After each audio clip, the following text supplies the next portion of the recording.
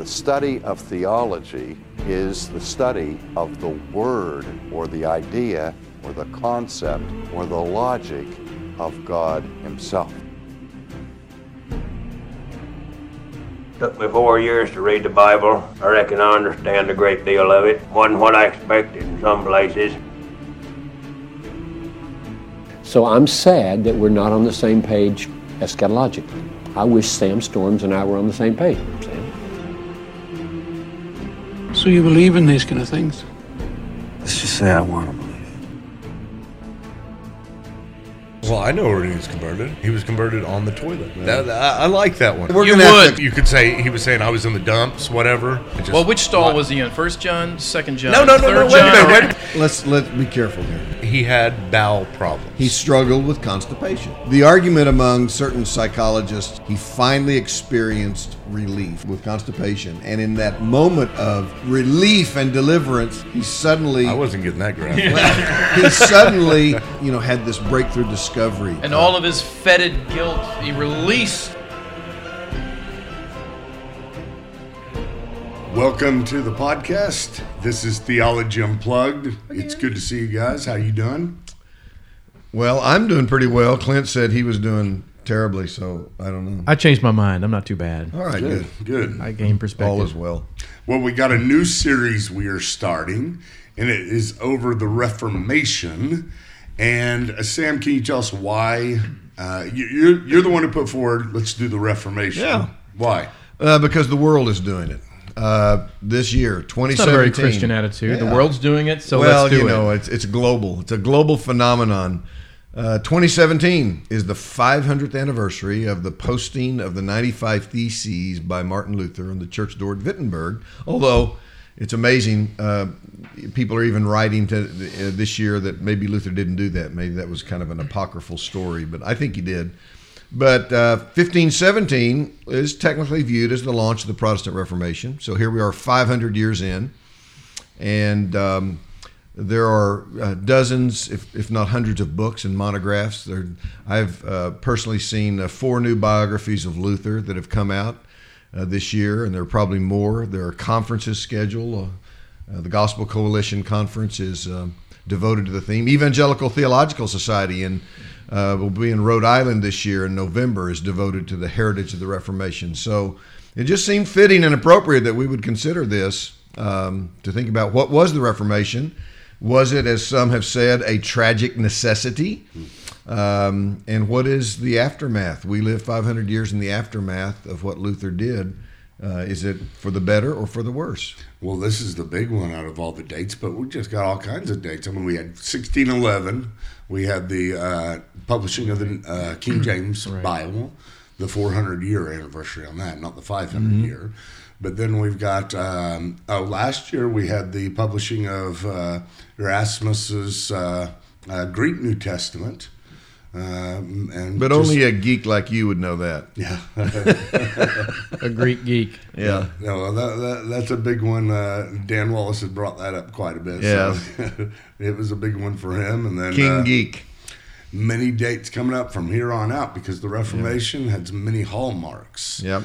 Now, we're not going to talk right now about the Reformation proper.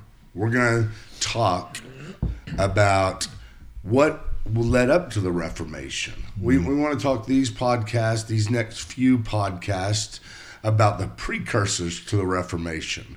Why the Reformation happened, why it had to happen, why it was prepared, how it was prepared, and go through, I guess, 4 or 5 just different main things that we'd say stand out that most people don't know about, that I think will help you understand the Reformation whenever you hear about these. So I don't know which one we want to get started on, but I'm sure Sam has notes on which one to get started on. So I've got ideas in my head.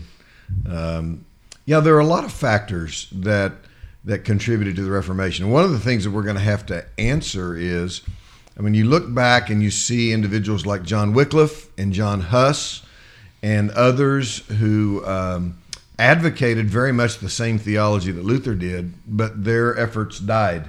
They didn't create And their bodies. Yeah, they Their didn't efforts create and the their groundswell and the revolution that Luther did. And there's a very specific reason why Luther succeeded where they didn't. It wasn't because he was more courageous. I mean, Huss was burned at the stake, and so we have to ask that question. But there are a number of things going on, and we're talking here really from about 1300 to 1500, so the late medieval period.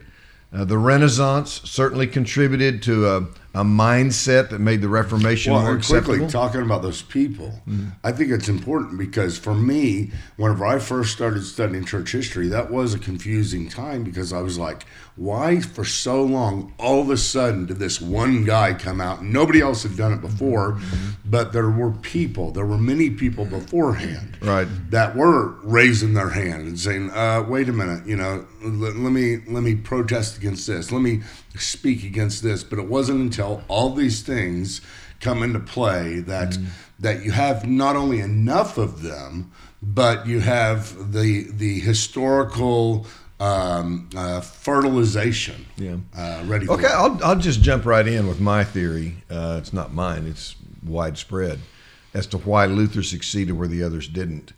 And it's traceable to a man named Johann Gutenberg.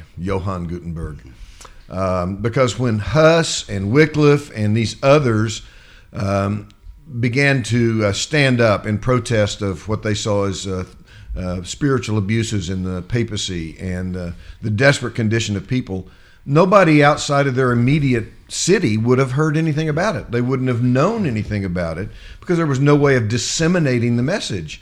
Luther comes along, posts his 95 Theses on the church door at Wittenberg, and within weeks, there are pamphlets that are spread all across Germany. Luther writes, 3 or 4 major significant pamphlets that challenge certain aspects of Roman Catholic theology. And because of the invention of the printing press, all throughout Germany, it wasn't just in Wittenberg where Luther lived and taught, but the message went everywhere. And that's why it was interesting. I remember when the year 2000 came about, and historians, both secular and religious, were asked to rate the top 100 most significant events in the first 2,000 years of the modern era. And most of them listed Gutenberg as number one. Isaac Newton was up there toward the top, but Gutenberg was number one simply because it revolutionized everything. It wasn't just a man standing up in a pulpit and preaching a sermon that challenged Catholicism, and then everybody went home and nobody outside that building knew anything about it. Yeah. Luther's message was now able to spread and to go into villages and towns and cities all across Germany, eventually throughout Europe, down into Italy. And I think that was the decisive factor. I don't think that Luther preached all that much of a different message from Huss or Wycliffe, but his message was heard in a way that theirs couldn't have been. He went viral, didn't he? Well, it was almost like it was almost like the social media of the 16th century. I mean, you think about the difference in communication in America going from nothing but radio to TV to the internet to smartphones to Twitter. It was even more revolutionary going from basically a no-print culture to the massive distribution of literature that came about as a result of Gutenberg. It was more so like you said, I think, than our current information age, than the internet, which the internet's a huge deal as well. But because you do have not just a no print culture, but just a no information culture. Right. And this is the ability now for the first time for not just things to be printed. It wasn't just things got printed, but now people had a reason to learn to read. Well, I was thinking of other, factors that go with what you said. The difference between Luther, we know Luther agreed with those guys because he was asked if he agreed with them. By and large, he said, yeah, pretty much. These guys are. This is kind of an audacious thing to say. These two guys are heretics, one of which we burned. Do you agree with their writings? These guys are onto something. Well, yeah, it was interesting. In fact, it was at the debate with John Eck. I think it was 1518, 1519. And Eck accused Luther of following John Huss, and Luther kind of balked initially. And then during the break in the debate, he went and read some things about Huss, and he came back and said, yes, we are all Hussites. Yeah, that's right. Yeah, well, think of how bold that is. Yeah. You're calling yourself now after a man who a council condemned and burned. Right. So, but I also think, don't you think that the political circumstances are different? Because I think that had Huss stayed in Bohemia, he might have. I mean, he did have an influence there. I mean, they lionized him after he was burned, right? The Bohemians rioted and made him a national hero, and the Moravian Brethren sort of traced back to those guys. But he left. I mean, he had safe conduct letters, right? He left and went to the council, and they said you can come and we'll guarantee your protection. He got there, they burned him. Yeah. Well, you don't have. The church doesn't have to keep its word to heretics, right? So had he stayed put, he may have been more influential. But of course, Luther had all the princes of Germany to protect him. Yeah. He could easily. He had his friends even willing to kidnap him and hide him in a castle, right, for a while. Yeah, the political scene was very significant because during this period, really from about the middle of the 14th up until the time of Luther in the early 15th or 16th century, the states were becoming increasingly independent and not as reliant upon or tied to the church in Rome as they had been. So there was this growing sense of independence, of personal autonomy, and the rulers were certainly not happy about being heavily taxed by Rome, and they said, no, we're not going to send you that amount of money any longer. And so there was this political, economic. The Renaissance contributed to this sense of the significance of the individual as over against the state or the church. All of these things were kind of seeds in the ground that were created a fertile soil in which Luther could plant his message, so to speak. And not only were states independent, some kings had challenged the church and made it back down. I think about the kings of England and France during the 100 Years' War. They taxed the church, they taxed the clergy. And then the Pope at the time, I think it was Boniface, tells them you can't do that. You can't tax the church. They needed the money. Says you can't do that. He threatens to excommunicate both of those kings.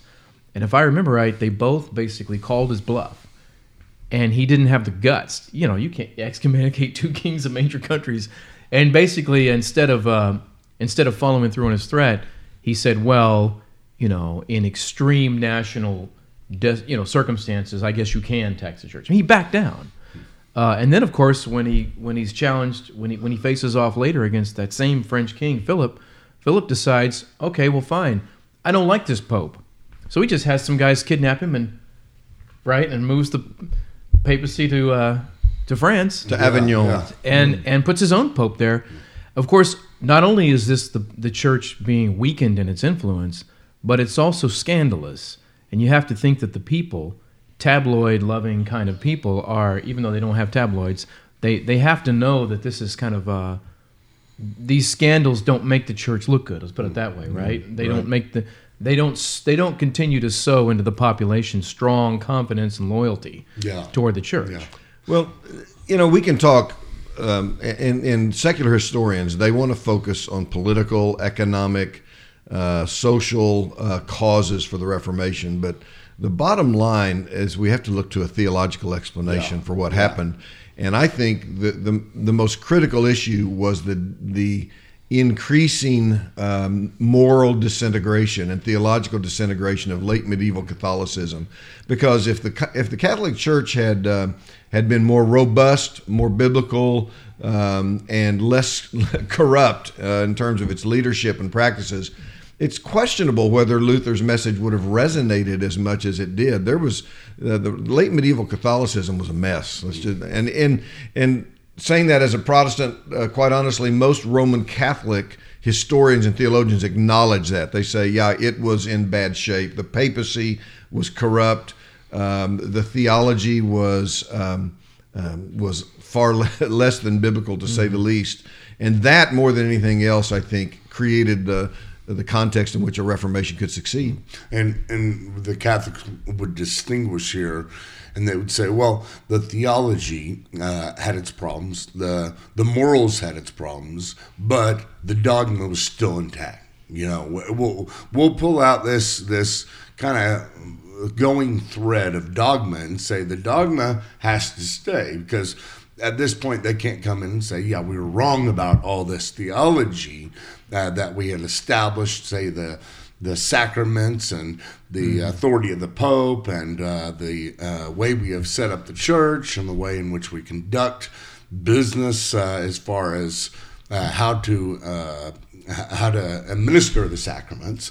They didn't go back on that, but it had been a growing thing that had started very early on. And one of the things that Protestants need to realize whenever you look at the Catholic Church, I often tell people you need to distinguish between the Catholic Church and the Roman Catholic Church right now, because what you're usually criticizing is what the Roman Catholic Church became, or the Catholic Church became. And it wasn't really until so many of the dogmatizations, so many of the councils in the late Middle Ages, leading up until Trent of 1545, that you have Roman Catholicism as we know it really established as it is today. And so you got to understand that before this, there was just this developmental time as well. And so we were still finding our identity in this system. We were still trying to, let's say Luther, whenever he looked back upon it, he wasn't wanting out of this. He wasn't wanting out of the church. He wasn't saying, hey, let's start a new church. He was seeking, hey, we need to reform the current system, the Catholic system. We need to keep the Catholic Church. Unfortunately, we got stuck with the name Protestant, which is forever a protesting name. Right. And they got to keep Catholic. I would have much rather kept the name Catholic and had them be named something else like, moral corrupters or something. Well, not only did they not want to reform those key doctrines, you mentioned Trent. I mean, this is the Counter-Reformation response. They double down, don't they, on some of those key doctrinal issues? I don't know. They agree, it seems to me, on the corruption stuff, which when I look back at the guys like Wycliffe and Huss, and I think I'd throw in a few others too, like Peter Waldo, and how about Savonarola, the Dominican in Florence.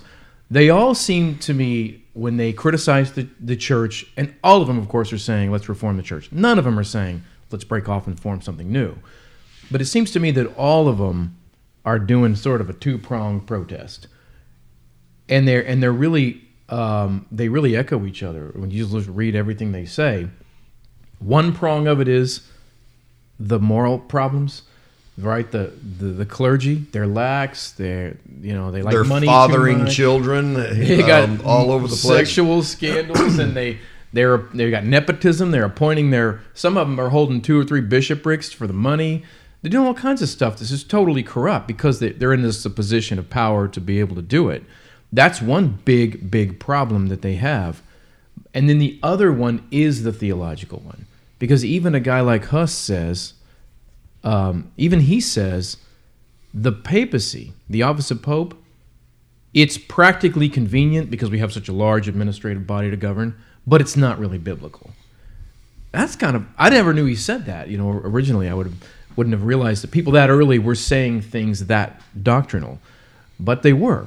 So I think in some ways it's both of those things, don't you think? And I think you said as much, that had the church not had all of its moral problems and corruptions, that sort of comes with power, influence, and money almost inevitably. If they hadn't had that stuff going on, and if they hadn't been developing these hardened doctrines over the years, then maybe none of this stuff happens. Well, we often talk about the Protestant Reformation coming down to, or just the distinguishing hallmarks between Protestants and Catholics as being the issue of authority and the issue of faith alone. So authority and faith alone are the two. We got all kinds of other things, all kinds of other hallmarks we can look at.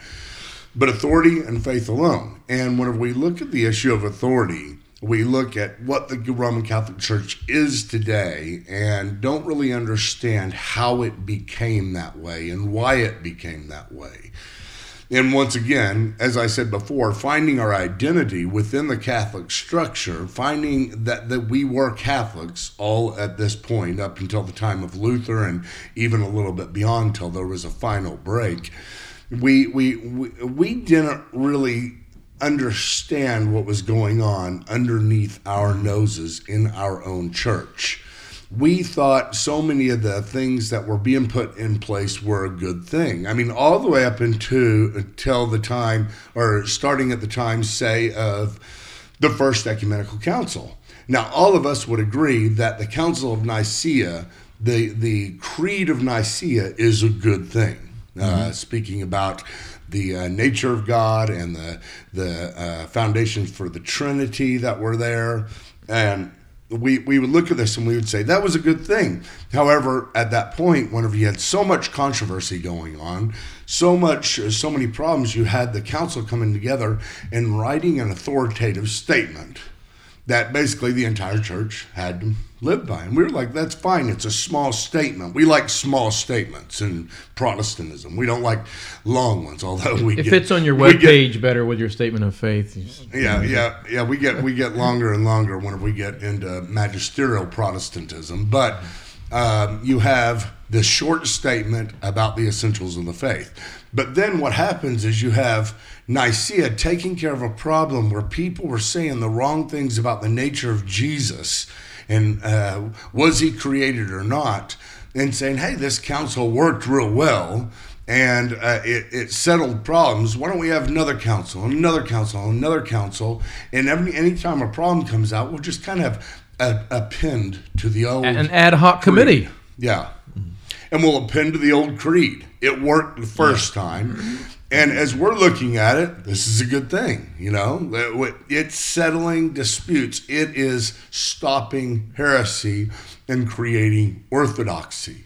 However, as we move into the later Middle Ages, these problems that are being addressed are by far not problems that we would say, hey, this is not in need of a council over. You know, about how to administer baptism or how the clergy is to be paid. You know, I mean, everything you have becoming part of the dogmas of the church on how to do things, as well as not only what to believe. And so these statements became longer and longer and longer, and the footnotes in these statements were enormous. I mean, they just went on for days and days. You can never read through them. And if you look at, say, Council of Nicaea, the Statement of Nicaea, the Creed of Nicaea, and it's 3 paragraphs compared to, say, the Roman Catholic Catechism today on what you have to believe, is a big difference, you know?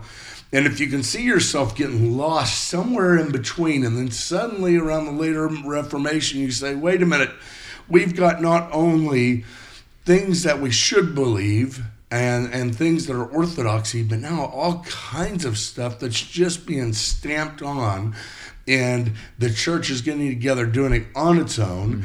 And these things not only have nothing to do with the essence of the gospel, but some of them are downright wrong.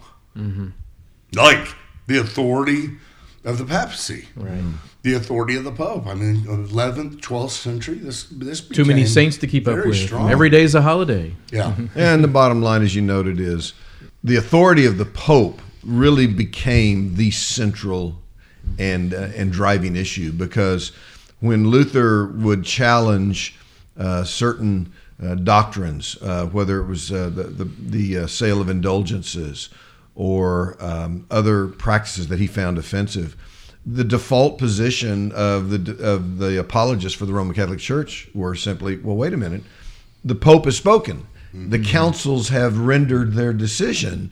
And are you saying, Luther, that as an individual, you have the authority or the right to question the accuracy of these decisions? And Luther's final appeal was yes.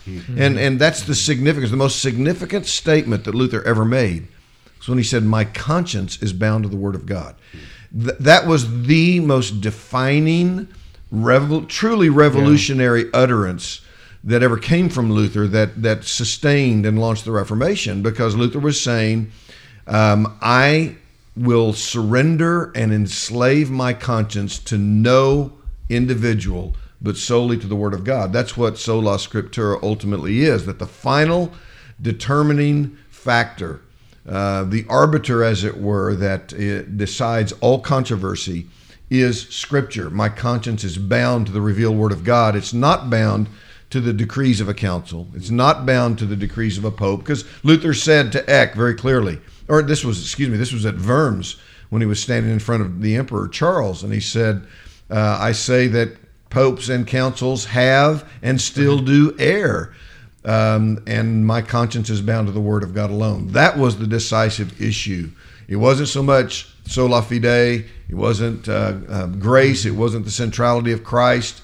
The final decisive factor was, to what do you appeal for your final authority? And it's still the same today. Absolutely. I mean, you talk to people, and it doesn't matter. You shouldn't even bother talking about or arguing about these other things, because until you get authority established, right, nobody's going to be able to agree on anything. Because if you're not going to the same source to study from, if you're not going to the same source for authority, who cares? Right. We all appeal to an authority, right, to render a verdict on truth and error. And if we differ on what that authority is, then it's, like you said, it's futile to discuss the little tangential doctrines. Well, what about the Immaculate Conception of Mary? What about her bodily assumption? All these other issues. Well, if you believe that the magisterium of Rome, the Pope in tandem with the College of Cardinals, bears final authority, then they have every right to decree that these are dogmas to be believed. But if you believe that Scripture alone is the final authority, then obviously they are ruled out of bounds. So the issue of authority is ultimately the one that is the most decisive, that accounts for why Luther took the stand that he did and was, ultimately excommunicated in 1521. And isn't that one reason why lay movements and Bible translators and all that were considered somewhat of a threat? Because seems like the average European might have just assumed, hopefully, he might have been hopeful and might have just assumed that these church leaders do act and teach in concert with the Bible, which, I don't know very well, and I frankly am illiterate if I'm in that time, maybe. So all of these reformers we talked about, one of the things they all had in common is they all wanted to translate. Wycliffe does it, Huss wants to do it, Luther does it. Erasmus gets in a little bit of hot water when he starts doing his Greek text, and some people don't like what he's doing.